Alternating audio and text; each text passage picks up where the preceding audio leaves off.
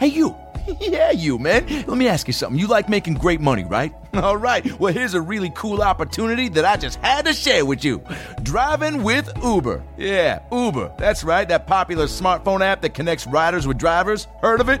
I know you have. You probably Ubering right now while you listen to the About Last Night podcast. Let me tell you something. I love Uber. I Uber all the time. I take it when I'm trying not to drink and drive. I take it when I'm trying to not waste gas. I take it when I'm just trying to make some new friends. You know why? Because Uber drivers, man, most of them got really interesting stories for why they even started getting involved with Uber in the first place. Let me tell you why Uber drivers love their job. They love being their own boss. They love earning great money. They love how you just need a license and a car to start. That's it, man. Driving with Uber is great for anyone who needs flexibility in their life. Parents, you know why you love Uber? Because it's a really easy way to work around your family's schedule. Students, you know why you love Uber? Because you can make some extra cash in between those classes. Now, the prime time to cash in driving with Uber is right now. Okay, you're going to thank me for telling you how to get paid every week.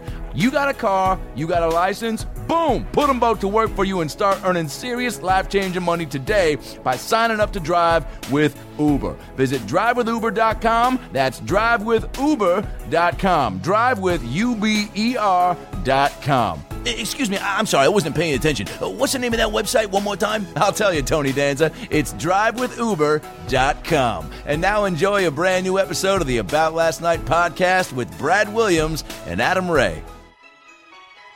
Hey everybody, it's Brad Williams for the About Last Night podcast. Thank you for downloading a brand new episode, and I know you're going to love this one because our guest is the extremely talented, extremely funny, extremely bald Maz Jobrani. Maz Jobrani is our guest today, a great comic, great guest. We've been trying to have him on the podcast forever, but he's a very busy guy, man. He's a working actor. If you look at his IMDb page, he's just been on everything. He's constantly touring, doing stand-up, not just in America. He tours the world. He is truly a world traveler. Maz was born in Iran, and then he came to America, became a comedian, started the Axis of Evil comedy tour, which is just a revolutionary, really innovative idea where you got a bunch of Middle Eastern comics together after 9/11 and kind of were telling all us racist white people to be like, hey, we're not the enemy. We're not evil. This is our perspective. Adam and I had a great time talking to him. He made some fascinating points and really offered a new perspective on a lot of things that we haven't considered before. And then we had some goofy moments, as we always do. So this was really a fun one, and I know you're going to love it. So enjoy Maz Jobrani, but also please go to iTunes, subscribe to the podcast, rate the podcast, tell us why you like it. Leave a comment. You know, why do you like the podcast? Is it because I do really bad impressions? Like my Michael Caine. My Michael Caine is not really a good impression, but yeah, whatever. Do you like Adam's really good impressions? Do you like Danny Glover? Do you like how we get goofy with the guests? What do you like? Tell us what you enjoy about the podcast and rate us on iTunes. That helps us climb the charts and really lets us know that you're listening. Also, go to aboutlastnightpodcast.com and click on the Amazon banner whenever you got to do some shopping. Go to Amazon, shop like normal. You could buy Maz Jobrani's book. That's right, he wrote a book. He's a really intelligent dude. His book is called I'm Not a Terrorist, but I've played one on TV. It's great. Go to aboutlastnightpodcast.com, click on the Amazon banner, pick up the book, read, get smarter. Maybe you can get smart like Maz one day. And also go to estoymerchandise.com. Adam and I have lots of great About Last Night podcast merchandise. We've got Roni and the Quave t-shirts. We've got About Last Night podcast mugs. We've got a t-shirt where I'm attached to Adam on a baby Bjorn riding on the head of the Titanic in a kind of a homoerotic situation, but it's not gay if it's a Jew or a dwarf. I think Danny Glover said that. Did he? I don't know. Whatever. Please continue to follow us on Twitter. Follow Adam on Twitter at Adam Ray Comedy. And go to AdamRayTV.com for all of his dates. Adam is going to be in New York August 14th at the Gramercy Theater. He's going to be opening up for Brent Morin when Brent records his Netflix special. So that's going to be awesome. Brent Morin, friend of the podcast. That's going to be a great show. Adam is also going to be at the Tropicana in Las Vegas doing the Laugh Factory August 31st through September 6th. Check him out there. Do some gambling. See a show. See some Cirque du Soleil stuff. See a bunch of guys in tights. Then go see my boy Adam at the Tropicana. He's also going to be at Hyenas in Fort Worth, Texas, September 17th through the 19th. So go check him out at Hyenas. Follow me on Twitter at FunnyBrad. And come see me on tour, Marietta, California. I'm going to be at Aces Comedy Club August 7th and 8th. Come on out to those shows. Corpus Christi, Texas. That's right. I'm going to be in Corpus Christi, home of the two-story Whataburger. Yeah, there's a two-story fast food joint called Whataburger there. It's great. But I'm not going to be there. I'm going to be at Chuckles Comedy Club August 20th through the 22nd. So come out to Chuckles Comedy Club in Corpus Christi, see me. And also Virginia Beach, Virginia. I'm going to be at the Funny Bone August 27th through the 30th. So come out, see me and Adam do live stand-up. Keep listening to the podcast. Keep rating it on iTunes. Follow Maz Jobrani on Twitter at Maz Jobrani. Pick up his book.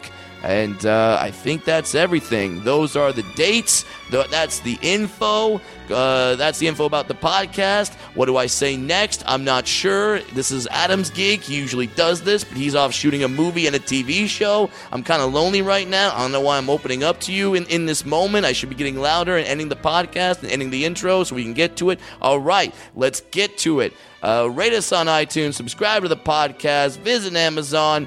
Pick up everything, see us live, and now sit back, relax, and enjoy a brand new episode of the About Last Night podcast with our guest, Mr. Maz Jobrani. Well, the weekend's over, so it's time to chat about it. Got a midget and a Jew, so why don't you sit down and listen to our dope podcast during lunch, dinner, or breakfast.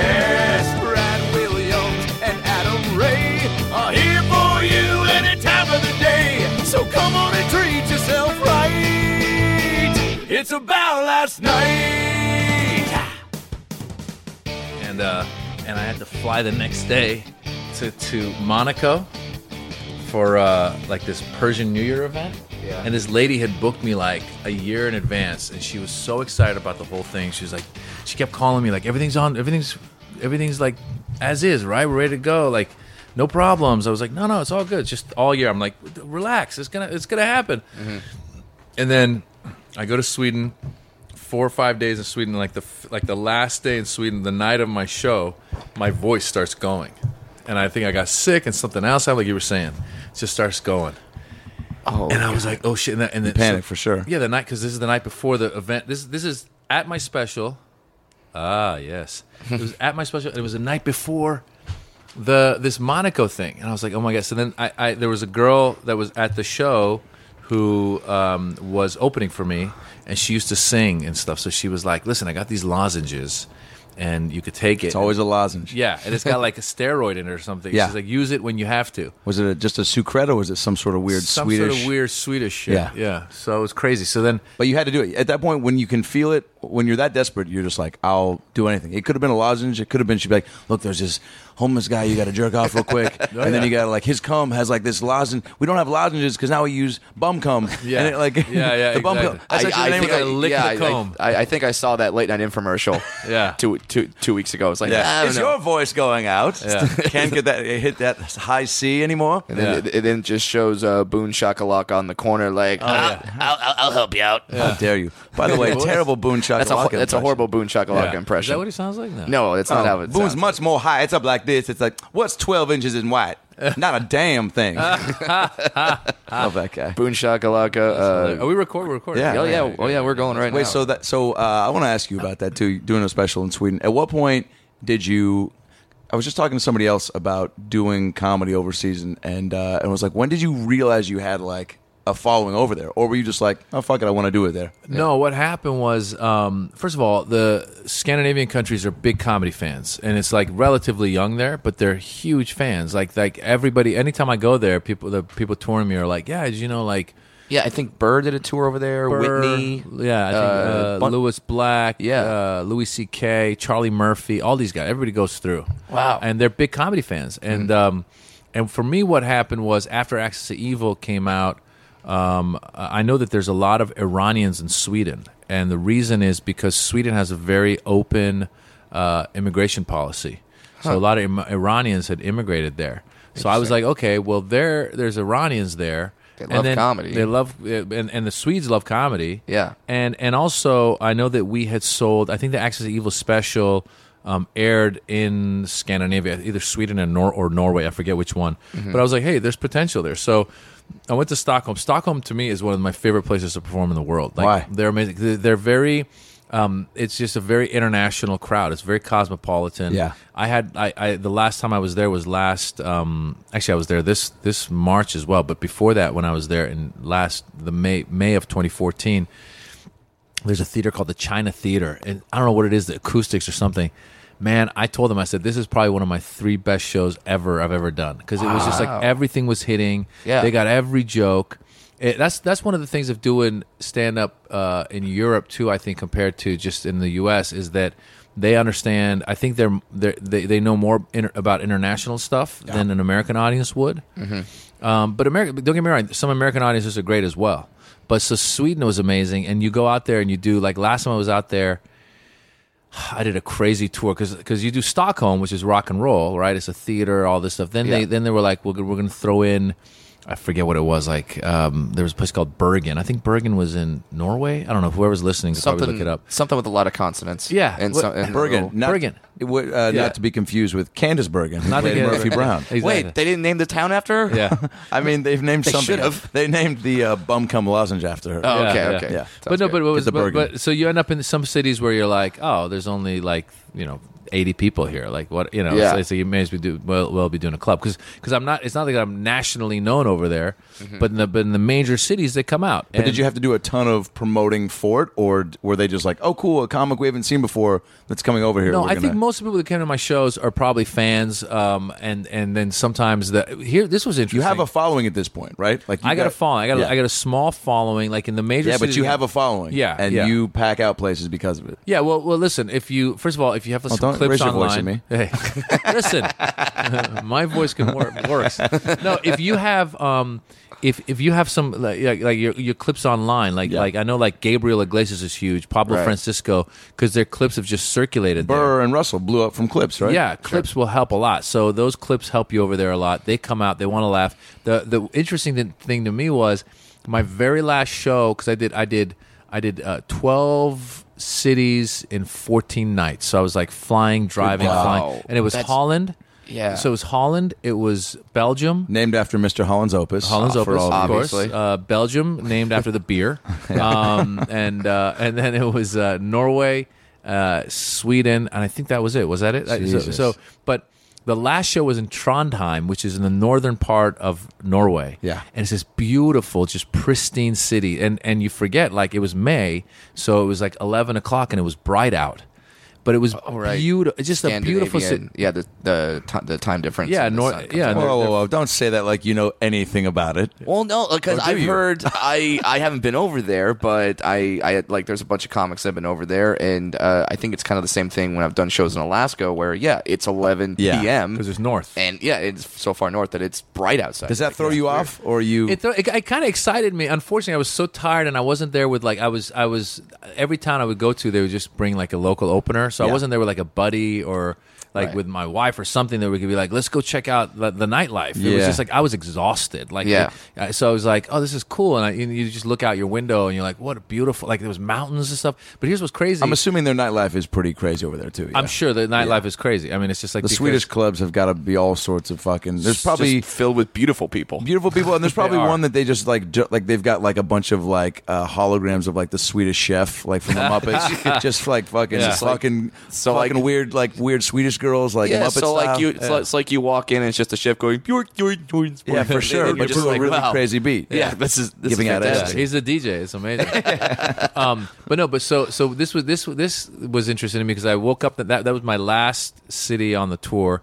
Wake up at 6 a.m. I get in my cab and there's a Norwegian guy. By the way, the Norwegians are the cab drivers. It's not Middle Eastern dudes, not Mexicans. They didn't bring in a minority from somewhere else. No to drive minority. their It was the cabs? Norwegian was driving. How are they doing So this? instead of like Hagbar, it was like Bjorn. Bjorn and Bjorn is amazing because I think they make like a decent living over there because all the other stuff's paid for, like healthcare and all Right. this other stuff. So, but it was interesting because I got in there and he was like reading a paper at 6 a.m. and then he looks at me and he's like, "Oh, I heard you. I read about you. You had a good show last night."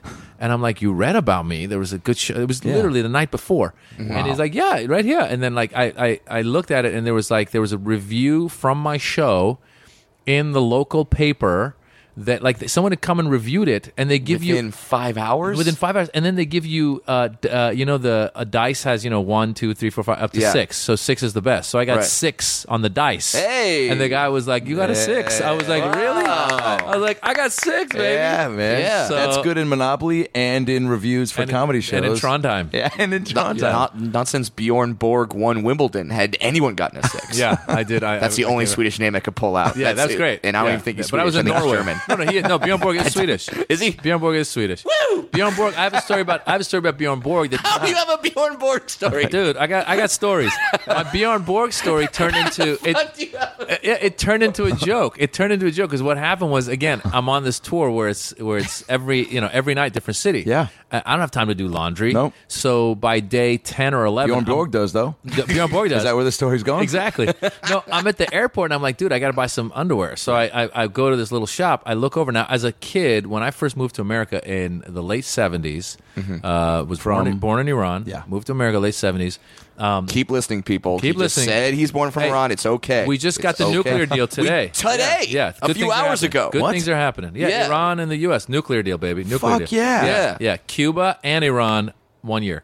Look at that. Let's That's do it. unbelievable. Next spring break. Listen, what I'm saying is, I was a huge fan because when I moved to America in the late 70s, Borg was the shit. It Yeah, was, that it was was like Borg the and tennis McEnroe. guy. And it was Right. amazing. You a big tennis guy? I became like for a minute. I became really big, Yeah. and I bought the Dane racket. He had the Dane racket. I had the Fila sweatsuit. I wanted to be like Borg. Please tell me you had the hair. I did not have the hair. I had hair, but not that hair. big blonde I mullet. wish. Oh, God. my God. If my parents would have let me. So then, then I hadn't heard about him in a long time, and I'm a big fan. And I was like, whatever happened? And like, you read about like your heroes, Yeah. and I'd read like he had some like financial problems and this course. and that. So I'm in Sweden. I'm in Stockholm, one of those airports, and I go to buy underwear, and there's Borg underwear. He's got a line of. I was like, wait a minute, is that the Borg? And the guy was like, yeah. I'm like, holy shit. I'm like, I'm buying that. I bought a bunch of Borg underwear.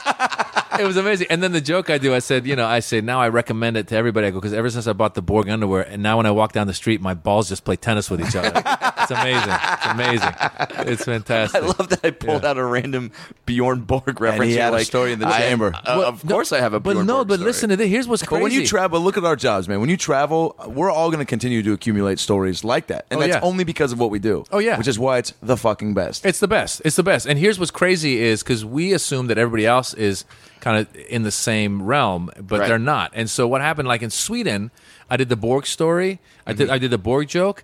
Place blew up because they know who Borg is. It's like Oh, my saying Michael Jordan over Right, there. yeah. I started doing it here in America, and people. A couple nights it was like lukewarm response, and I look out in the audience. I realized some of these guys are too young to know who Borg is. Yeah, they have no idea. And I was like, "Do you Borg guys know is. who Borg is?" And the guy was like, And I was like, "What?" You got to say Serena Williams. Serena Williams are turning Yeah. around. I actually did. I changed it one time. I changed it to Rafael Nadal underwear, and they still didn't know who that was. Oh, Just- Jesus. Yeah, What can a guy LA, do? you know, I what are mean, you I gonna guess do? you just got to go with Federer because he's got a Gillette commercial. Yeah. I have no idea. Or I got to be like, I got, did you know LeBron James has underwear? I bought a pair. Now my balls are just dunking all the time. Yeah. I'm dunking my balls. They're throwing bounce passes with my testicles, Yeah. which I'm sure might have been the ad campaign. Yeah, exactly. My balls are shooting 3-pointers, whatever. Yeah. That's insane. That I mean, first of all, it's so great that you're getting to go to all these different places, and you are truly an international comedian. You really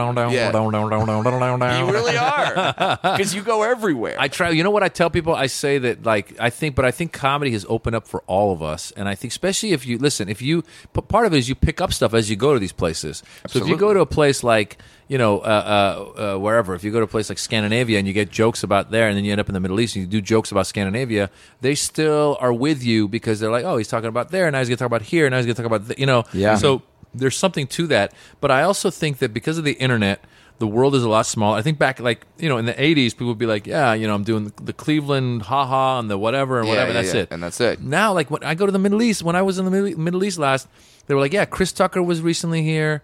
The Wayans brothers were there. In the Middle East? In the Middle East. Eddie Griffin, when I did Saudi Arabia, they were like, yeah, we had Eddie Griffin. I go, and they go, because they told me, they go, work clean. And I was like, how did Eddie Griffin work clean? Yeah, exactly. In He's not Saudi exactly, Arabia. because we all know that you can show undercover brother to children. But I guess what he did, they were telling me, was like he did 45 minutes clean. Yeah. And then towards the end, he was like, they told me to keep it clean. You guys wanted to go clean? And what's crazy in Saudi Arabia, in Riyadh, they're doing now public shows, because in the past, the guy promoting it was more like an underground thing, so he would do it in like private places, so like they would have a mixed crowd. Now in the public places, like to your left is all guys, and to your right are families. What? Yeah. Interesting. So I supposedly when Eddie Griffin was like, "Would you guys like me to, should I keep going clean?" The guy, all the people on the left, the guys were like, "No, we want you to cuss." Yeah. So he started cussing the last 15 minutes. And then, but the families are just like, this is horrible. and the family, yeah, and I experienced that because I was there, and I would do a penis joke, and the left side would laugh, Yeah. and the right side would look shocked, and then I would do like a joke about my kids, and the right side would laugh, and the left side would stare at me like, "Kids? Like, we're all kids." What Yeah. happened, man? Yeah. Why the separation? Do you know? Well, that's how it is. So they're not supposed to have in Saudi Arabia is one of the more strict countries in that sense. So the men and women sit separately. Restaurants. If you go to a restaurant, there is there's a men's section and then there's a family section. So women aren't supposed to be out in public. Women can't drive in Saudi Arabia, so they have drivers. So this was interesting. I was in Riyadh one night. We did a show. Riyadh is in what country? Saudi Arabia. That's Okay. the capital of Saudi Arabia. Okay, just trying to follow. So we do. I was in Riyadh one night, and the locals. Brad's knowledge of the world is where in the world is Carmen Sandiego reruns. Yeah, I've learned a lot from that. So have I. I mean, all I've pretty much learned is that a red trench coat goes in any country. Yeah, there you go. That's a Carmen Sandiego joke. If you don't know about that, then that joke is very confusing. You couldn't do that in Saudi Arabia, could you? I don't even get it, but that's fine. Oh, Jesus. Listen, That's all right. Riyadh is east of Rosemead. You just got to keep going. You just go on the 10. Just keep going east. Oh, okay. Yeah, Just keep going east. Keep going past Rosemead. Yeah, past Okay. Rosemead. Nice. Where is it in relation to Glendale? Yeah, it's just kind of southeast. Southeast. Okay, southeast of Glendale. Yeah, Okay, yeah. I got it. No, but so one night we did a show, and then they're like, "Hey, let's go eat somewhere." Well, great. And it's like 1 a.m. on a Saturday, whatever it was, Friday, whatever it was, their night off. Because their weekend's different than our weekend as well. Like I see. Friday is their Saturday, and whatever their weekend starts Thursday. Gotcha. Anyway, so we're driving and we go to this strip and it's packed, cars packed, people walking around, music's blaring. I'm like, this place is happening. Oh, yeah. And then I look around, I was like, wait a minute, holy shit, it's all dudes. It was all dudes because the girls can't be out. And so, I was asking the guy, I was like, are there any girls on this? And he goes, sometimes, some of the, girls will get their drivers to bring them into this thing. And, as they're driving past another guy, they'll, throw their number at them or, they'll exchange, text or whatever. That kind of stuff goes down. But for the most part, they can't do that. And then you look out the cafes, and all the cafes, just a bunch of dudes sitting around. And the guy was like, you know what sucks? And it was hot. It was hot as hell. And the guy's like, you know what sucks? He goes, I can't even go sit out there with my wife right now. They wouldn't let me do that. So they're segregated like that, and it's the trippiest thing. Last time I was in Saudi Arabia, I went to go to a restaurant with these, the promoters, Yeah. and there are a couple guys, and we start going in, and the guy at the door is like, "Oh no," he's like, single section is on the other side. Mm-hmm. So I was like, single means a guy, you're not there with your family. You Right. could be married, but you're still considered single because you're there with other dudes. And then I made it a joke as well. I was on stage. I was like, I was like, yeah. When I went there, the guy was like, single. I was like, yeah, okay, I'll go sit with the single people. Let's see what's up. And I go sit down. I look around. It's a bunch of single dudes. I was like, no, not gay single, mixed single. Yeah. Wow. But it's a trip. It is a trip. Brad and I are going to India for the first time through Raj Sharma next January. Yeah. Any just quick tips? mean, I've never done India, but really? I'm sure that India is like, I've heard that the Indians are like big comedy fans, and I'm sure, listen, first of all, I think anytime you go as an outsider and you talk about them for the first 5-10 minutes and your experiences, like you don't want to just go right on stage and be like, whatever. So Glendale. Yeah. What That's about? funny. Yeah, exactly. Right. Well, the I-5 traffic. I go to the OC, Orange County. You guys know. So yeah, do not go there. Like you want to go up there and be like, holy shit, like you guys, and be complimentary at first, like, this is beautiful, this, that, and the other, and but we have to pull over for a cow and whatever experience you have. I totally agree, and I adapted that mentality. I'd say maybe the second year into my only been headlining for 3 years, but like the second year where I was like, I need to.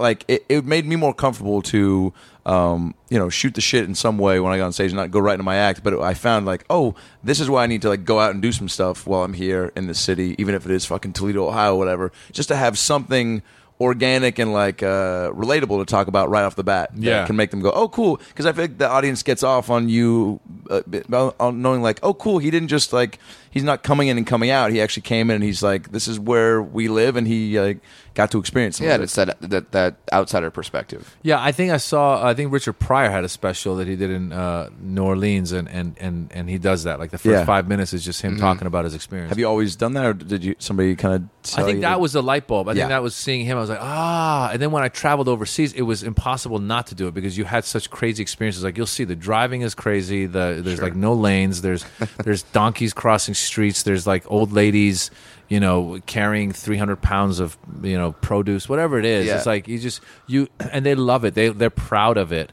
And it gives you like a good. Some places you can get like 10-15 minutes just right off the bat of just talking about being there. Because like I've been to the Middle East to do USO tours, but you're on bases. You're not like going out like other than maybe countries like Bahrain. Yeah. But they wouldn't let us go out because they're like, because if some shit happens to you, you have like one. Marine who's like your guide, like they can't stop things from going on. Yeah, like they. I was told some crazy stories where we had like a female Marine guide, and that was a trip to all the locals there. Sure. And men would try to take a picture with her because they said like, well, the only person you could take a picture with is your wife. So if you like take a picture with her, it's like the guy would be like, okay, now we're married. No, that's what she told me. What? No, that's what she told me. If he got a picture with her, then that means they're officially married. That's what he was trying to tell her. Like, okay, we're married now. I can't believe that. I mean, I doubt that. I mean, maybe to an extent, that's what the guy thought. Like maybe sure. But I know what you're saying. It's like it is a trip in some of these places because like exactly what I just said. Like some things that you and I wouldn't believe. Like the fact that women can't drive in some places is pretty mind-boggling. Is just amazing. I mean horrible. Yeah. I mean terrible. But it is interesting. Like that's what it is. That's what the cultural difference is. If you are able to talk about that from an outsider's point of view, like I said, like Lebanon. I went to Lebanon, Beirut. Like they're proud of the fact that they've had all this turmoil and yet they continue to celebrate life and they party. So it's like that was big on their thing. So I kept saying like, you guys party out here, and they're like, yeah, like they were do. proud sure, of we it. fire missiles into countries, but whatever. Yeah, once in a while you got to do it, man. Well, you're good. Like in your career is so amazing to me because with the Axis of Evil comedy tour, and that was the original tour was you, Ahmed. Who else? Yeah, originally it was called the Arabian Nights, and that started in 2000, where Mitzi Shore put the Arabian Nights together. It was her idea. Oh, wow. And she'd been watching the news, and it was the latest uprising between the Palestinians and the Israelis. There was fighting, and she's like, I think there's going to be a need for positive voice for Middle Easterners in the near future. Wow. This is before September 11th. Yeah. Holy shit. Yeah. Good call, Mitzi. Yeah, exactly. So she put us together called the Arabian Nights, and it was me, Ahmed, Aaron Cater, Sam Tripoli, Anybody who was brown that wasn't Mexican or black was on our show. So there was a guy named Anand Chulani who was an Indian guy that she found unaware.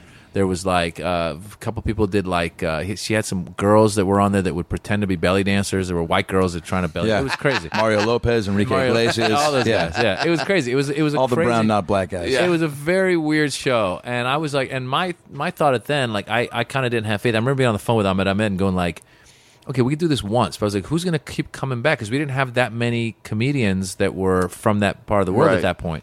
So I was like, if they keep coming back to the same show, that's it. Keep changing our material. Yeah, you can do black comedy night because there's so many black comedians. Yeah. Right. But I go, we're it. There's no more. And then eventually what happened was all the others kind of fell off, and it became me, Ahmed, Aaron, and Sam Tripoli. And then after that, Ahmed got us to go do some shows in D.C. at the D.C. Improv, and then it just became me, Aaron, and Ahmed. And that was the thing. And then eventually that then turned into the Axis of Evil comedy tour, and we brought on Dino Bidala. Yeah, and then 9/11 happened. Then 9/11 happened, yeah. But before that, the tour. So once it really got going, though, I mean, that helped really establish all you guys. Yeah? Absolutely. I'll tell you, it wasn't just the tour. It was because the tour. Listen, man, you can do so much. I mean, listen. After 9/11, we got a lot of press because people were curious. They were like, "Who are these Muslim comedians doing that we've accepted that are doing stand up?" And in all honesty, even though I come from a Muslim background and country, I don't really consider myself that religious, but I was doing material that dealt with the issue because it was interesting because I felt very American, but I felt like it was a double whammy because these guys had attacked my country of America, and then the Bush administration felt like it was attacking my people that were not the Iraqis, but just Middle Easterners in general, you know? And also just in general, as a human being, I felt like the war with Iraq. Because you're like, wow, I'm mad at not like... No, I'm I wasn't torn. It was very... No, it was very clear. It was very clear that in my opinion, the Bush administration had manipulated what had happened to their advantage and gotten into the wrong country. I really felt going into Iraq and starting a war was wrong. 1,000%. You know, and so that's how I felt that before all the facts came out, and I feel that now. And I think a lot of people now also go, "Oh, yeah, maybe we're wrong," but some people still argue that it was right. But you know, because people, it's so funny in America. That's what upsets me sometimes is when we accept like a phrase, you know, they go like, they did it because they hate our freedoms. They flew the planes into our buildings because they hate our freedoms. No, dumbass, that's not why they did it. It's a deeper issue. There's a political issue. We have a military in Saudi Arabia. These guys, what their act that they did was not right, flying the planes into the building. Yeah. But what they're saying, if you reverse it and you put it on you, and they're saying, look, why does America have a presence in Saudi Arabia, a military base in Saudi Arabia, and they're saying that the Saudi leadership is corrupt, and so they're saying, therefore, we want to fight against the Saudi leadership and against America. So you sit there and you go, oh, I understand the argument. I'm not saying I support the argument. Right. I'm not saying that I would ever support. Let's make that clear. Yeah, I'm never. Ahmad Jobrani isn't saying it was a good thing. But that's what I'm saying. So whenever you say like things like, oh, the war with Iraq was wrong, people go, well, so you like Saddam Hussein? No, I didn't like Saddam Hussein. Was bad. He was a dictator. Yeah. But look at the results of what we have now. We never hear the number of how many Iraqis have been killed. We never get that number. We get the American troops, 3,000-4,000 maybe. I'm not sure exactly where we're at now. But Iraqis, I've talked to journalists, American journalists who've covered it, and they're saying it's well over 100,000 easy. Wow. And so you sit there and you're like, oh wow. And then you think about it strategically, and you go, wait a minute.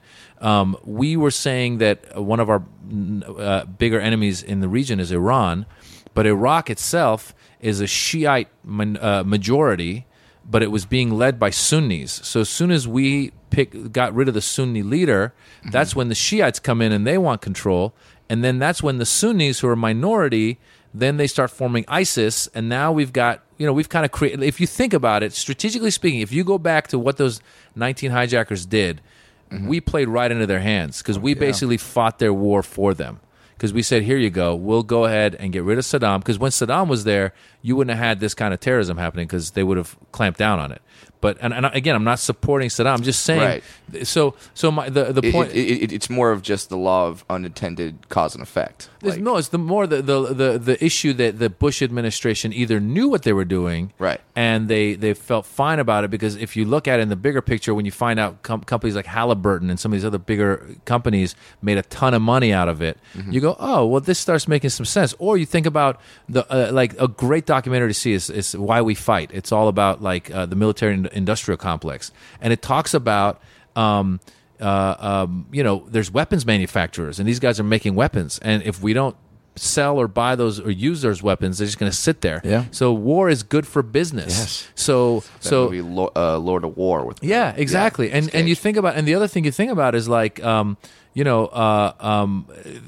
forget, I read some statistic or something that said like once after September 11th, arms sales, like, I don't know, quadrupled or quintupled or whatever. It just went a lot higher, and we're the number one arms dealers. So what I'm trying to say is that I think that gave us a lot of material, because at first, after September 11th, I was like, this is bullshit. We need to attack the terrorists, go get them, blah, blah, blah. But as soon as Bush came out and was like, all right, so now we're going to go and attack Iraq, I was like, wait a minute. You're tying the terrorists to Iraq, but really you're not. You're sidestepping what we were supposed to do. Like after September 11th happened, there was a candlelight vigil held in Tehran, the capital of Iran. In honor of the victims, like kind of telling the Americans, look, we're with you. Yeah, hey. But that didn't get that much press. What got press was there was that group of like whatever it was, Palestinians or whatever they were, that were jumping up and down, celebrating, throwing candy in the air. Yeah, and if you would have just turned the camera a little bit to the right, there's probably normal people just leading their lives, but there's only like 20 people celebrating. But then all Americans go, see, they're all celebrating. Yeah. Propaganda.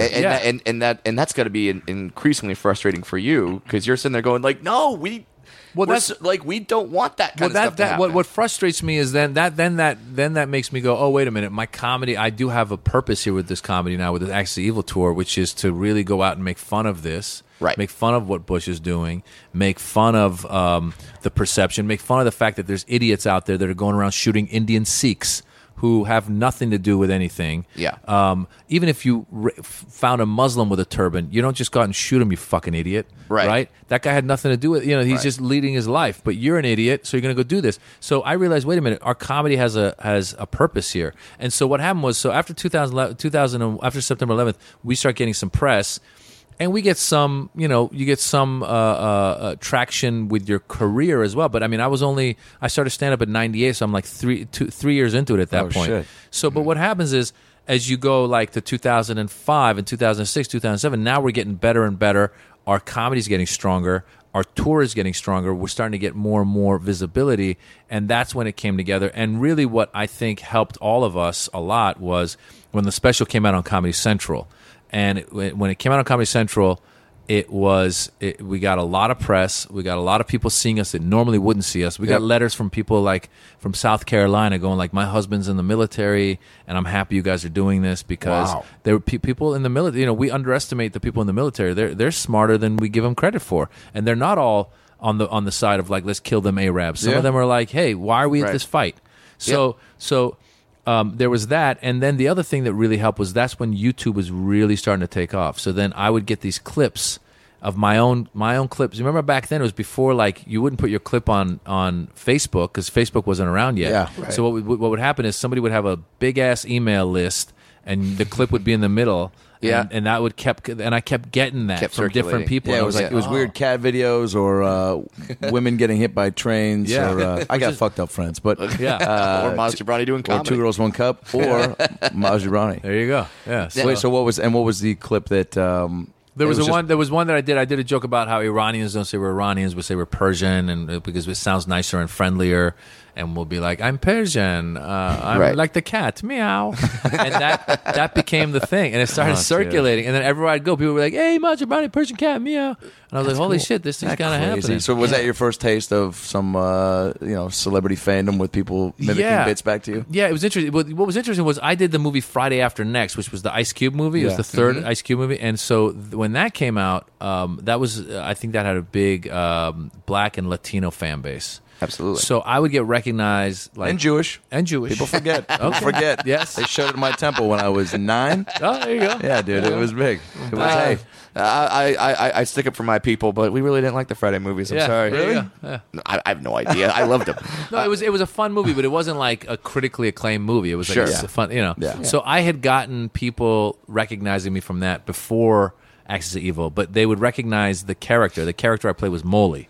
So I'd be walking down the street, people were like, "Hey, what's up, Moley? Hey, it's Moley. Yo, it's Moley, man." You know, I was like, "Oh, that's cool. People know it's Moley." But after Axis of Evil, people started knowing my name, which was great because then you go, "Oh, okay, now my brand is getting out there." Yeah. There's a difference between people meowing at you like a Persian cat and then like actually kind of having some name to associate you with. Yeah, well, no, the Persian cat actually helped my name become like they're like Maz Jobrani, Persian cat. okay, meow. cool. Oh, nice. Before that, it was yo, it's Moley from Friday After Next. Gotcha, you know? okay, So yeah. it's like if you did Batman, people were like it's Batman, but then you know what I'm saying? Yeah. But I you know, get Wee Man from Jackass, and that wasn't even me. So fantastic. There you have it, man. I mean, but like, how is it for you when you because you sort of became a comedic voice for an entire people that isn't entirely represented. Like, if you look at the history of comedy, there's not a lot of Middle Eastern comedians. Yeah. So, like, you guys, like, do you feel some sort of added responsibility? No, it's funny. Actually, I wrote a book, by the way. My book is called Yeah. I'm Not a Terrorist, but I play one on TV. Yes. Buy it at Amazon.com. Available on Amazon.com. Amazon.com. You can go to AboutLastNightPodcast.com, click on the Amazon banner, and then Yeah. go buy Maz's book. I'm not a terrorist, but I've played one on TV. Yes. So it's my biography. I write it, and I wrote it. You know, tried to be funny with it, and part of it I talk about. Like, I remember we were in Denver doing shows, and it was at the Democratic convention in that's 2008. right. Yeah. So they'd gotten like a little club or something on the side, and there was like it was sponsored by the Arab American Institute, and there was just a mixed crowd or whatever. What does Hillary smell like? Hillary's delicious. None of those people were there. Oh, It okay. was just like, you know, it was just a regular Yeah, audience. yeah. But anyway, so it was we did 2 shows. So the first show we did, it was fun. Then we had some drinks, and so I was kind of loose on the second show. Did the second show, and then I got an email from some guy going like, "Hey man, I was at your shows the other night, and you know I'm really upset because you were clearly on drugs." And I was like, "What?" And the guy kept insisting that I was on drugs. I was like, "No, dude, I don't do drugs. Like, I mean, I've done ecstasy in the past. I've smoked weed, but that's it, and I don't do it that often." So it's like, And I also wasn't on drugs. Yeah. I wasn't so on you're drugs. wrong. Yeah, so you're wrong. And then he was kind of insistent on it, and I go no, listen, I did have some tequila that night, so maybe I was you were maybe hearing some, and he was telling me, he's like, you should be ashamed because you are like a whatchamacallit, a Role model? role model. Yeah. You're a role model for our community and for the younger people and da-da-da-da. And I was like, what are you talking about? Anyway, we went back and forth, and then it turned out the guy's like, I used to work in police, in like drug enforcement or something, and I thought that was the case. And we ended up like, he was a nice guy in the end. Yeah. And he realized what I was saying. But then I realized that people might be throwing this role model label at me, but I was like, Right. I don't want to be a role model. I was like, Charles Barkley, Maz Jobrani, same you go. thing. No, I am not a role model. You're right though, man, because it's not why you're doing it. Not at all why I'm doing it. And a lot of people would like sit there and they go, like you're doing this material, that material, you're representing your people. I go, no, listen, first of all, my number one hope and goal is to be funny. Mm-hmm. And sometimes we're going to do a joke about Bjorn Borg and my balls playing tennis. You know what I'm saying? And I find that Laughing funny. again. I Yeah. feel like if you just said that every 10 minutes. I'll laugh. Exactly. And that's funny to me. So it's not always going to. And nowadays, like with my kids, I do a lot more material about kids now than I do Sure. about any kind of political stuff. And don't you so- feel like, too, if you are a role model, I think there's an extra... I think if you're so in the limelight and you have the role model thing slapped on you, you can't totally be yourself, right? Not at all. Especially publicly. No. So what are you being a comic for if you can't speak your mind? Absolutely. So to say a comedian is a role model, I mean, It's like we get it, and because you're the voice of a people that didn't have a voice, but at the same time, that can't be your number one thought. Is how is this joke going to represent Middle Eastern people, Muslim religion, Yeah. etc. Your first thought as a comedian always has to be, is it funny? What's my point of view? Yeah. What's my point of view? What do I want to talk about? I'm not a jukebox. I'm not going to take requests. I've done, Yeah. when I was doing, I think like maybe it was like my second tour or something, like I was doing more material about my kids and stuff. And I remember it was in Boston and some lady came up afterwards. She's like, you should do more jokes about Persians. And I was like, thank you. But that's it. Like, I'm not going to listen to you because, first of all, my audiences are mixed. There's all kinds of different people there. Secondly, my life now is what it is, and sometimes that comes back to bite you. Like I was recently doing a show again in Beirut at American University of Beirut. So they're younger. It's a college crowd, and I got into after I did my 10 or 15 minutes of like local stuff. I got into my family stuff, and I kind of lost them. I was going to say they're too young. They didn't get it. I did a college once, and for the first time, started doing material about my nieces, 5-year-old twin girls. They were just like not into it because, like, hey man, we don't have that yet. Yeah. And so then I started making jokes about like, oh, you guys don't have kids? Well, some of you probably do. You just don't know yet. And then that got an awkward silence because I was just making a joke about them, right? Like, unprotected sex. Yeah, teenage pregnancy. They're like, oh, we do, but we don't really want to talk about that. Can you go back to making jokes about the Thundercats, please? Yeah. Okay. Having such a wide audience, was there ever a point where it got so centralized on one demo, and you were like maybe like nervous, like, oh shit, I'm just gonna have. Yeah, I hate that. I hate it when I don't do well with just one demographic. Like, so if I get hired by like the Persian student group or the Saudi student group or like the liberal white group, whatever it is, right. I don't do that well because I like to go into the audience, be like, who's from here, who's from there? Do we have any Mexicans? Do we have any? Sure. Do we have, like, sometimes you get people from places you've never, like, you don't know much about, and then you start talking to them. You're like, which is great about stand up in LA, don't you think? Because you're always feel like, for the most part, getting a wide range of people. Yeah, I think so. I think that's fun, and I think it's like I was talking. I was at the factory and I was doing crowd work, and I was talking to this girl. There was this black girl from Africa. I forget. It was like it was like Zimbabwe. I forget where it was. Yeah. It was some country that I didn't know much about. So then I could have fun with it. I was like, so is this a Zimbabwean accent? Yeah. She's like, no, you idiot. I'm like, okay, I'm trying. Yeah, that's all I know. Yeah, but that's all I know. I'm just gonna do lines from The Lion King, and hopefully you think it's funny. Well, it's fun. It's fun because we could play kind of the stupid idiot.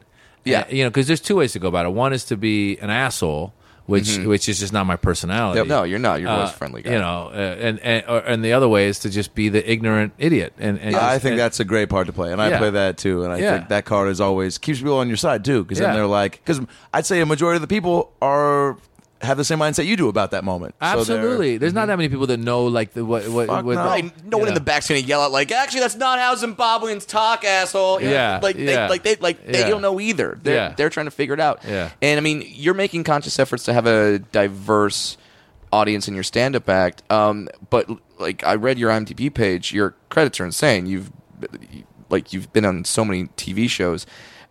Is it hard? Does Hollywood try to pigeonhole you and say, like, you're the Middle Eastern guy? Can you play the Middle Eastern guy? It's hard. It's Hollywood. I talk about it, but I also don't blame Hollywood that much because I always say, first of all, people write what they know, right? So sure. if I'm a white dude, I'm going to write the story that I know, and so I need to cast an FBI agent. Well, he's going to be a blonde dude with glasses, and he's going to be buff and whatever, right? Right. Very rarely am I going to sit there and go, you know what if we made him a Middle Eastern dude that has, because there's Middle Eastern FBI agents. There's Persian cops I've run into. Yeah. I played an Arab American Secret Service agent in the movie The Interpreter. So that was one of those where I think, that's one of those where I think that they probably were like, let's get a guy to be this, and whoever was doing it had this thought, and they might have, right around then there was actually an issue where there was an Arab American Secret Service agent who was getting on an airplane to go down to Texas to be on Bush's detail, and he had a gun getting on the plane, but they're allowed to, like, they're Secret Service agents. They have the credentials. Yeah, but the pilot wouldn't fly with him, so that became a whole big thing. Yeah, so see, and I didn't even hear about that story. Yeah, but what I'm saying is, so I think maybe that story might have inspired why that writer did. I'm guessing, I don't know, why that writer might have read it and been like, oh, let's just put one in there. Sure.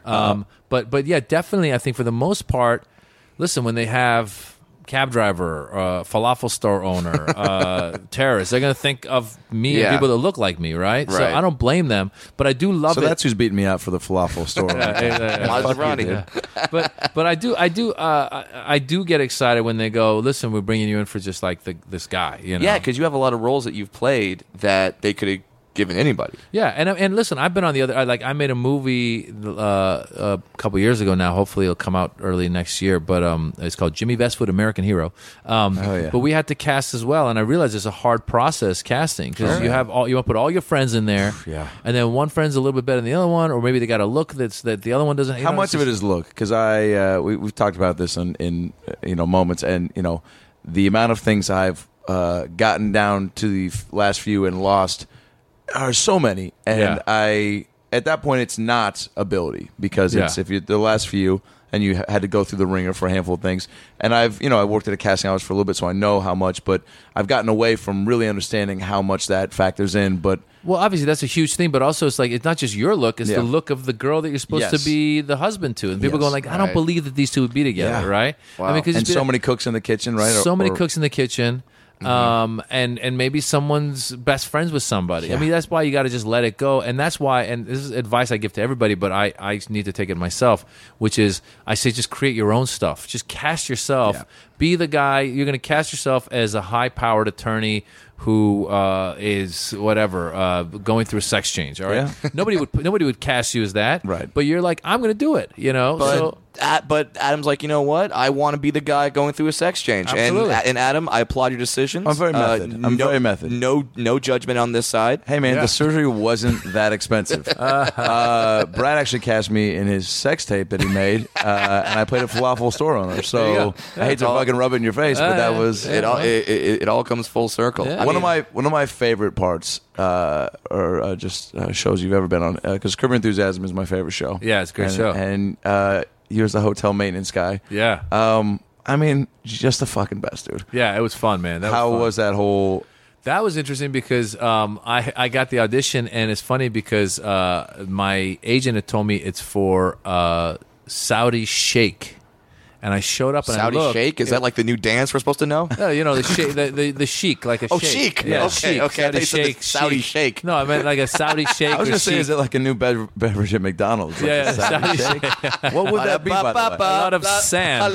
It's sand. Wow. We'll be right back with more. He did it too. See? He did it too. It comes with blueberry. The Saudi sheikh. So it was a Saudi sheikh, and so I showed up and I look at the sign-in sheet and it says Indian Sikh, and I was like, my own agent got it wrong. I was like, I was dressed for like, because I kind of showed up with like a suit and like a buttoned up. I didn't have like the full So then I was like, oh man. And then I go, well, I'll do Indian Sikh. So then I went in there and it was great because you get to actually improv with Larry. Yeah. Oh shit. Yeah, it was cool. And so you knew it was Curb when you went in. Yeah. Yeah, of course. Yeah. Usually they tell you what your audition. Well, I don't know. You said the name of the role got mixed up, so I don't know if you knew. But the show I knew. Okay, good. Yeah. It's like, wow, I thought I was going to be on Dora the Explorer, and all of a sudden I'm on Curb Your Enthusiasm. This is way different. A minute. How's Larry? So no, it was great. So we went in there and just did some improv, and they were laughing, and it felt good, and you get it, and then it was such a cool experience because they just tell you, like they go, okay, in this scene, Larry has forgotten to tip you, and you're just upset about it. That's really it. And I keep hearing about that, and I've heard it in so many interviews where it's just there's a rough outline. Yeah, they do it a bunch of different ways. Yeah. It was great because I remember I did one take and then I was like, I went up to Jeff Garland. I'm like, hey man, I forgot what I did on that. What can you remind me? He's like, just do something different. Doesn't matter. He's like, just do whatever you want. I was like, holy shit. Because they got a handful of cameras going, so they're covering it from all angles, right? Yeah. It was a real fun show to be on because, as ultimately, when you're on a set or you're doing any kind of acting, you just want to be in the moment and as comfortable as possible. So if you have like crazy lines to learn, sometimes that takes you out of the moment because you're just sitting there trying to recite the lines. Yeah, sure. And you're not there emotionally. You're just like, you're like... You're not reacting to what the person across from you is saying. No. You're just thinking about what 90% of it. If you're listening out there and you're trying to be an actor, you got to fucking listen. Yeah, you got to listen. And so that's why, like, whenever a writer or a director comes on and goes, "Listen, man, you've got the idea. If you flub a couple lines, don't worry, just keep going." Like that's where I think that's even in auditions. I think that's great to carry in where you go. If I mess up the lines a little bit, don't like kill myself. Right. Just because keep going. Just keep going. That's what they're looking for, the emotion, you know? Well, right, and we've all experienced this, I'm sure, on stage as comedians, where we mess up a joke or we get something out of order or we do something that we wouldn't normally do. Yeah. And to us, we know that we messed up. Yeah. But the audience has no idea. Exactly. It was their first time seeing the show. Yeah. And it's almost always in our own heads. We're like, oh man, we fucked up. You know, it's like, no, that was pretty awesome. Yeah, so that's what's the beauty of a show like Curb, where there's no lines. So it's like, you can't mess up a line. Yeah. You just got to keep listening to the guy. So Did your family see? What was the first thing your family in support of? Yeah, of your comedy career. Yeah, they're definitely now. At first, my mom thought it was crazy because I come, coming from an immigrant background, especially like Iranians and I think like Indians and some of these other backgrounds, like they really want their kids to be lawyers and doctors and engineers, that kind of That's stuff. no joke, huh? That's for real. That's serious. And you were going well in the world of academia. Like you went to Berkeley. Yeah, I went to Berkeley undergrad, and then I was going to be a lawyer at that point, and then I realized I didn't want to be a lawyer. So then I got into a PhD program at UCLA. I was going to get my PhD in political science to be a professor. And the first month I was there, Professor J. I can totally see that, by the way, because you got. I mean, I feel By like the way, that's a sitcom. Yeah. Professor J. I'm telling you, Come man. on, man. The title's there. Now give me write the script. I mean, the way I'm sure you were already a natural good public speaker before stand-up, right? Yeah. You seem like you were. Because I did plays. You were talking about musicals. Yeah. I did like musicals in junior high, and then my I did God. plays. I was into it. I loved it. What were you? Give me. I did Little Abner. I was Little Abner. Holy shit! There's the videotape. Yeah. I got it somewhere. I did. I think Guys and Dolls. Is that Charleston? Won't you, Charleston, Yep. with me? Yep. Right. Yeah. So I did. That was the first one I did in 7th grade. Then in 8th grade, I got the part of Little Abner, and then after that, we had a great theater program, and they would like write original stuff, and we would. This do isn't it. our run. San Francisco, Northern California. Oh, okay. Yeah, because you moved when you were 6. Yeah. But Although I would love to see Guys and Dolls would love to with an see- all-Iranian cast. That'd be fantastic. Please tell me there's a Hello there's musicals Dolly over there, right? Huh? They get music- They love. Yeah. It's kind of like Iranian cinema is huge. Like Iranian cinema always is like world renowned and like winning all kinds Who's of the Meryl awards. Streep of Iranian cinema right now? I mean, in America, there's a lady named Shohreh Aghdashlu. Easy for me to say. Sure. She was the lady from House of Sand and Fog. She was on 24. She's that lady with the very thick accent, very deep. So she's like now out here that she would be that. But in Iran, there's a lot of great actors. There was a movie called A Separation, which won the best foreign picture, I think 2 years ago. It's called A Separation. It is one of the most amazing. The same year, The Descendants, that was the one with George Clooney. Yeah. Right, in Hawaii. Yeah. Won Best Picture. That won Best Foreign. And I saw both, and I thought Descendants was great. But if you watch Separation, whole other level. I was like, Separation should have been nominated for like Best Film. Oh man. Intense. You can watch it with subtitles. It is crazy. And what I love about that, going back to what you're talking about, like Hollywood and stuff and like typecasting, that was a movie. There's a director. His name is Asghar Farhadi. He's like, he wins all. If you're playing at awards. home, drink 5. Yeah. Asghar Farhadi reference. Yeah. He wins awards all the time. And this guy just wrote a story about just a guy struggling with his life. So it was a guy who I believe was either going through divorce or that's why it's called a separation. He's going through a separation with his wife. They've got a young daughter. He hires a caretaker because he's got his father is like old and dying. And you watch this movie, and it takes you in emotionally, and it has nothing to do with terrorists or cab drivers or falafel, none of that stuff. It's a real story, and that's why. Why? Because it's an Iranian writing a story. Right. So that's why I'm saying, like, I don't blame Hollywood, because this is a story of this guy. Yeah, you write what you know. This guy was writing a story of what he knew, and it was amazing. So, yes, I think there's a rich culture of acting in Iran, but it's still in like the more, let's say, middle to middle upper class. Right. They probably are still kind of a little snooty about it. Yeah, like if you wanted to do it as a career, once you've made it, they love you. Okay, so is this how your family approached it as well? Yeah, I think my family was like, "You're crazy." So first, I told them, I said, "Okay, I'll be a lawyer because of them." They said you should be a lawyer. I said, "Okay," and then I said I want to be a professor. And already my mom was freaking out because she was like, "You're not going to make, what kind of money can you make as a professor?" Da, da, da, da. Now in your head, are you also thinking like, all right, if I'm a professor, at least I'm in front of people and I can still maybe act or like exactly. perform? It was the compromise. It was the compromise of like a job that is reputable, but also I get to be in front of people, and also I get to talk about ideas that are really interesting to me. Comedy wasn't an option. Like this Comedy- wasn't in your head. Stand-up wasn't even. No, because listen, I was a huge stand-up fan. I'd wanted to do stand-up when I was 17. I was in a theater program all through high school, so I wanted to do stand-up at 17 because I was a big fan of Eddie Murphy's. And I tried it, and I tried writing it, and I would write it. Oh my God. And it was funny because like when I would write it, I was like, oh, this is amazing. And then the next day I would read it, I was like, this is horrible. and so it was for this like talent show that was coming up, and basically I chickened out. Like the material was all sexual material. Like I was like, why is our genitalia in the most uncomfortable place of our body? Why isn't it on our palms? We can just go around having sex, high fiving people, right? Right. It's a good joke. Right. By the way, I love because every comic has an early chunk of sex material. Yeah. And it's like, man, like that's such a great.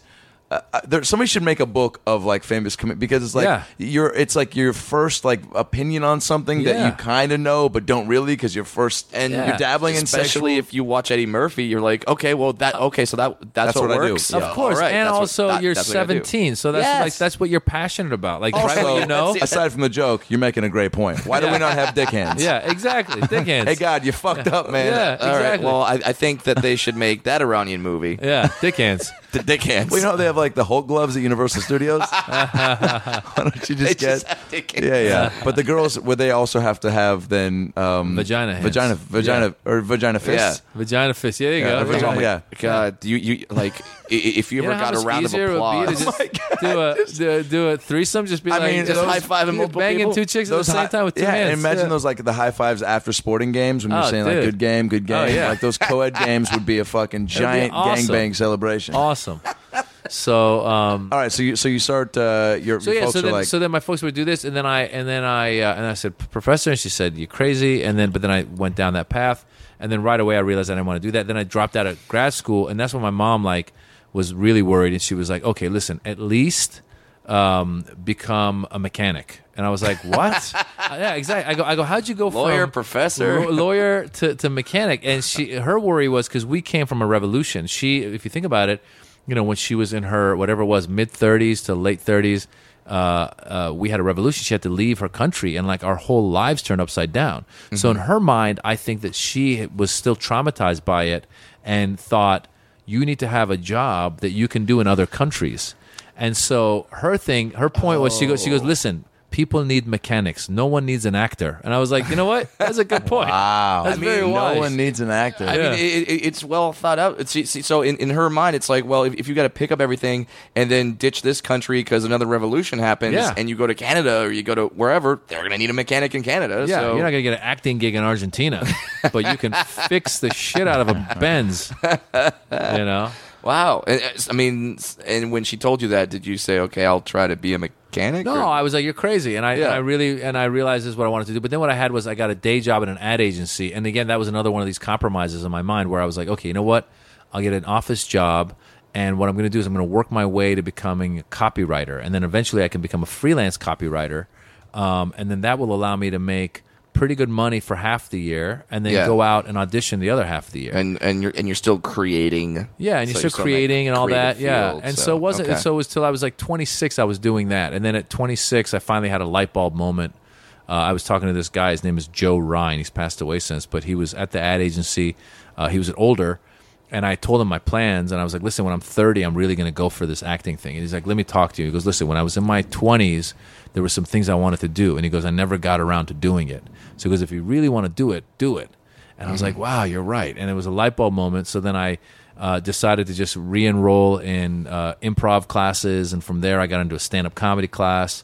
And then that was 17 years ago. I've been going since. Holy Hey. shit. There God, you what have a it. pivotal So, I mean, Was there a moment when your family was like, okay, now we accept this? Yeah, I think my mom, once she started coming around and seeing the success and seeing people laugh, I think she started going like, oh, okay. She started getting it. And then she became like a supporter and a fan. Like now when I have, like, she'll come over once in a while and be like, hey, I need 2 or 3 books for my friends. Like she's taking Oh, my she's merchandise. getting your books. Yeah, So yeah, cool. yeah, yeah, That's yeah. fantastic. Yeah, yeah. Because then you know that because then you know that when your family does that they're proud of you, that they're saying, it's like, no, look, my son's a comedian, like, and they're proud of that fact. Yeah, and it's interesting now. It's like I've often said it's interesting to me too, because it's like in the Persian community and in some communities, like, people know me, and in some communities people have no idea who I am. Right. So I kind of consider it like I wanted to do a show called My Two Worlds, and this happened one time where I was like on Beverly Drive in Beverly Hills, and I was walking down the street, and there was these kids from Beverly Hills High School, and there was like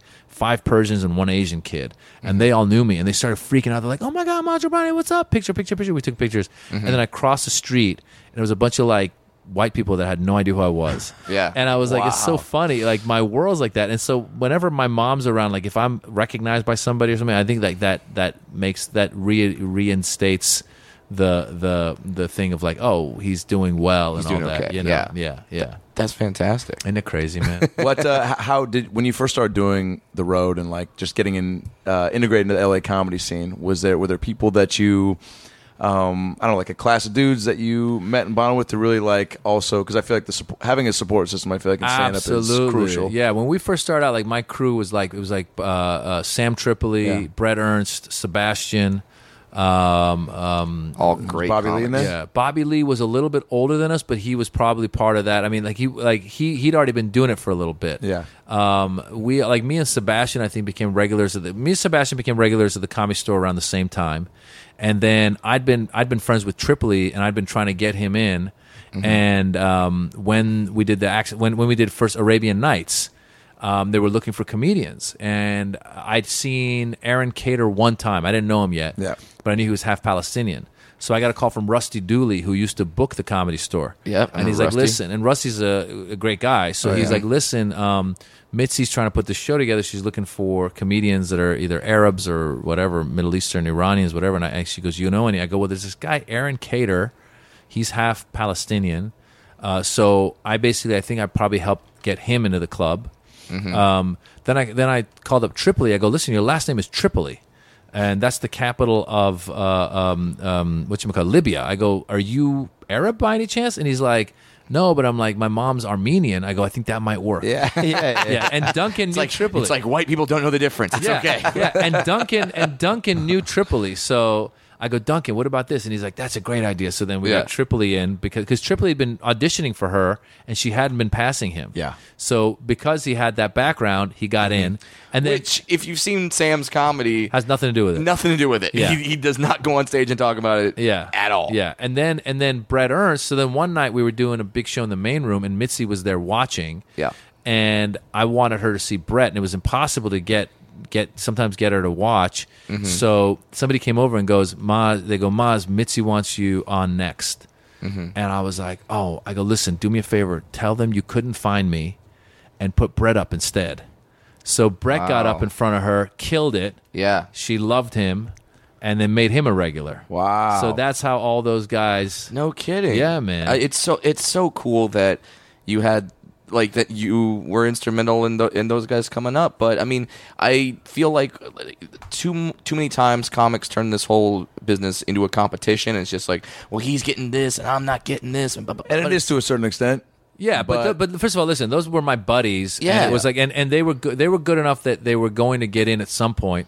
But it was just a matter of the hustle they had to keep doing, and it was like, let's just try and make it happen. And secondly, the way I see it is, listen, if you make it and we're buddies, like, hopefully you're going to find a place for me. Like, that was what I loved about Whitney. I remember they got me to do a guest star on Whitney playing a doctor, and I was at the table read for it, and so I'm playing the doctor. And then your parents are like, finally a doctor. Yeah, exactly. So I'm playing the doctor. There's Whitney. There's obviously Dalia. Yeah. And then that episode. By the way, there's obviously Dalia is definitely a show we should pitch to. Definitely, right? Maybe, I don't know, the girls he's been with. Maybe it's a TLC show where we just interview all of them. Obviously Dalia. That's funny. Who have you slept with? Well, it's obviously Dalia.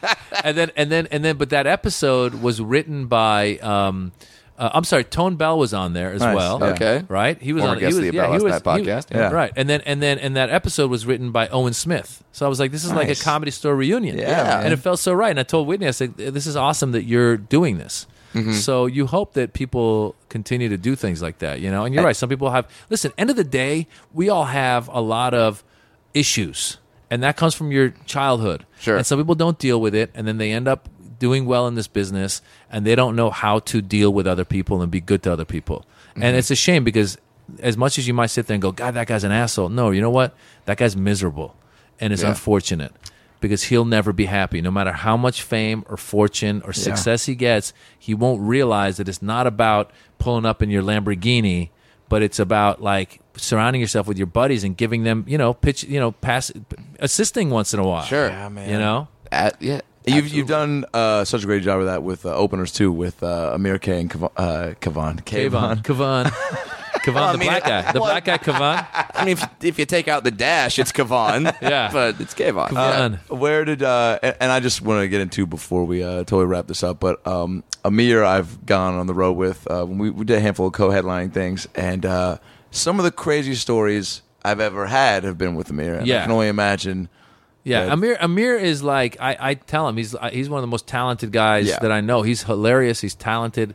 With just the joke telling and the voices and the sound effects. Yeah, it's like I keep telling him like you should be on Saturday Night Live. Like I know, man. Yeah, he's an incredible because he's also a great actor, and it's like when he goes into a different character or a voice, or he's they're grounded. Like you always buy you're watching that person because he kind of embodies them. Yeah, and you can tell he's just a good mimic. He picks up on the things of a character or a person to emulate. That is, he's very good, and relatable. it's just a matter of time. And I've always told him, I've said like, listen, you got the talent. Now you just got to focus, because some people are really good on the business side. They're not as good with the talent side. Some people are great at the talent, not as good with the business. And again, no real training for that other than just doing it and figuring it out as you go, right? Just doing it. And I think he's made some progress on the business side as well, but it's just a matter of like getting it, like, you know how it is. Like nobody's got an attention span anymore. So you could be like, look, listen, this guy's talented, he's this, that, and the other. And unless you get like a 1 minute clip that like boom, boom, boom, boom, it just kills or picks something up on like people start passing around on YouTube or something, people aren't going to listen because there's so much stuff they're bombarded with. So I think it's a matter of time for him, but it was great. So it was fun to have him on the road, and he would go dirtier than I would want him to, but it was fine because it also challenged me to kind of be able to bring the crowd back in terms of like back to my voice.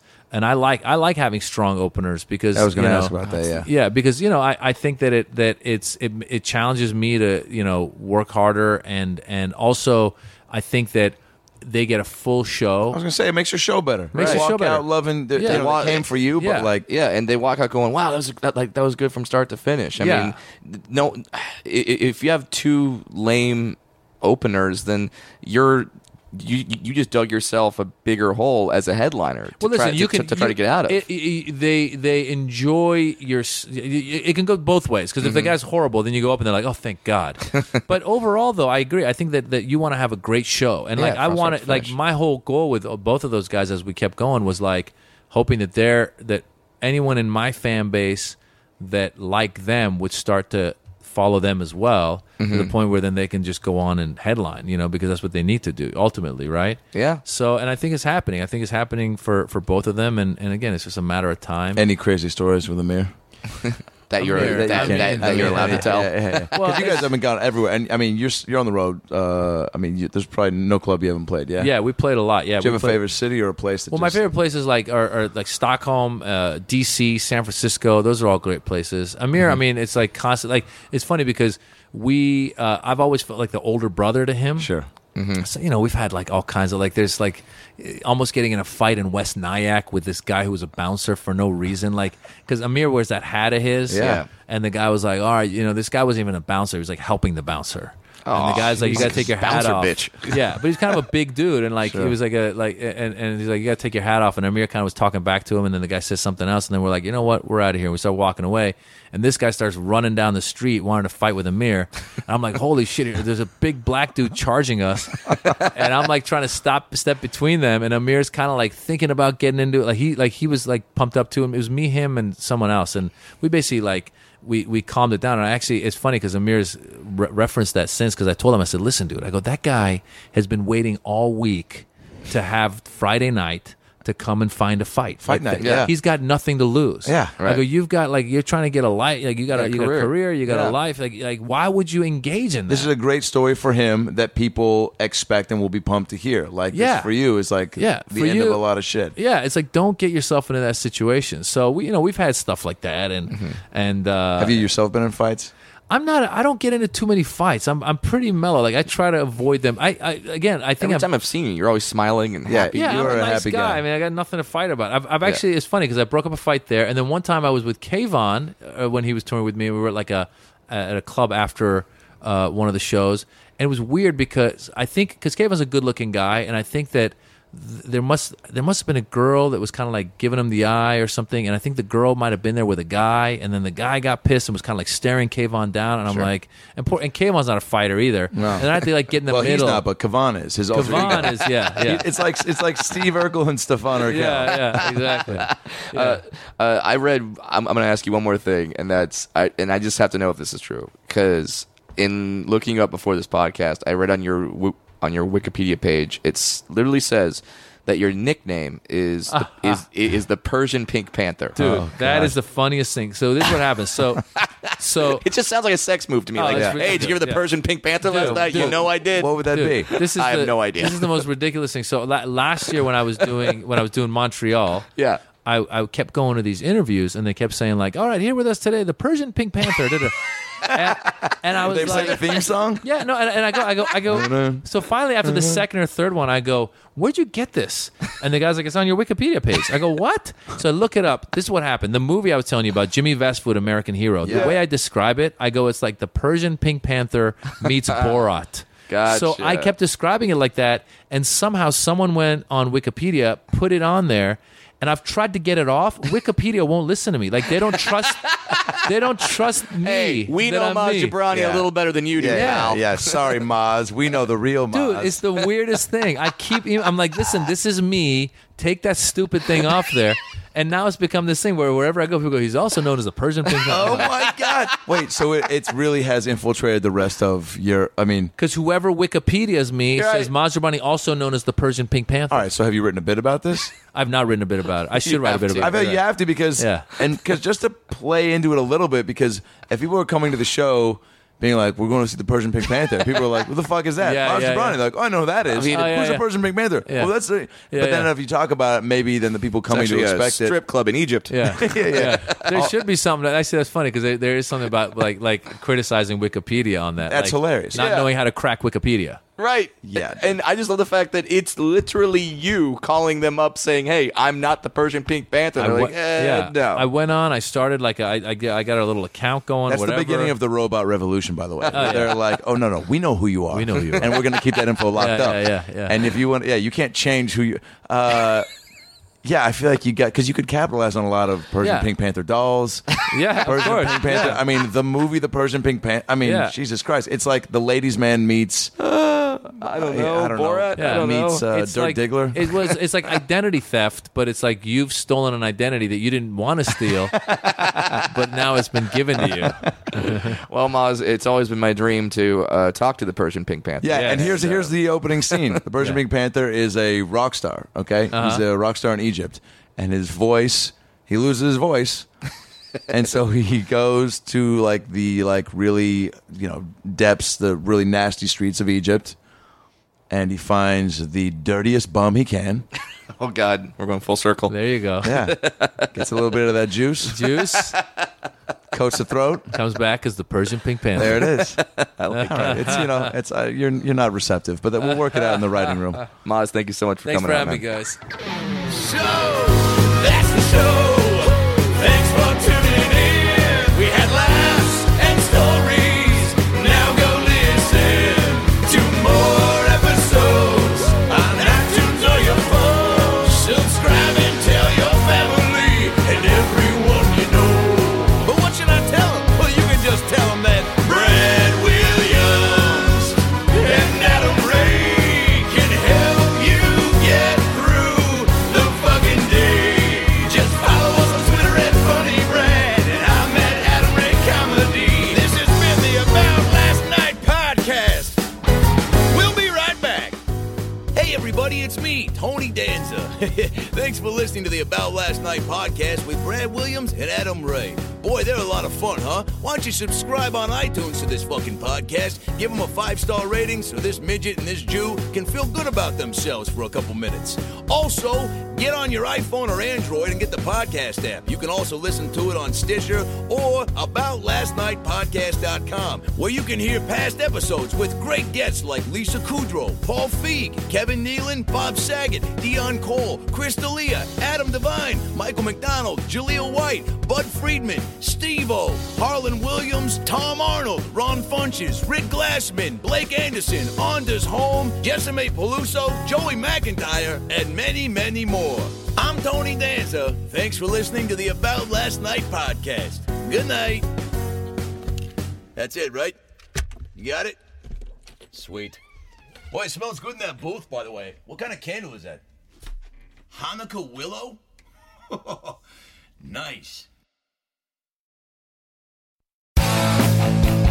If you like listening to comedy, try watching it on the internet. The folks behind the Sideshow Network have launched a new YouTube channel called Wait For It. It's got interviews with comedians like Reggie Watts, Todd Glass, Liza Schlesinger. I've been friends with her for 10 years.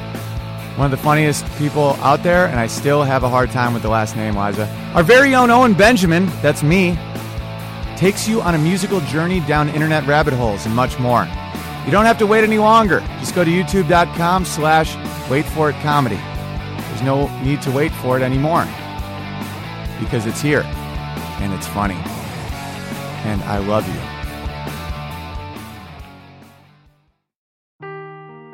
Seeking the truth never gets old. Introducing June's Journey, the free-to-play mobile game that will immerse you in a thrilling murder mystery. Join June Parker as she uncovers hidden objects and clues to solve her sister's death in a beautifully illustrated world set in the Roaring '20s. With new chapters added every week, the excitement never ends.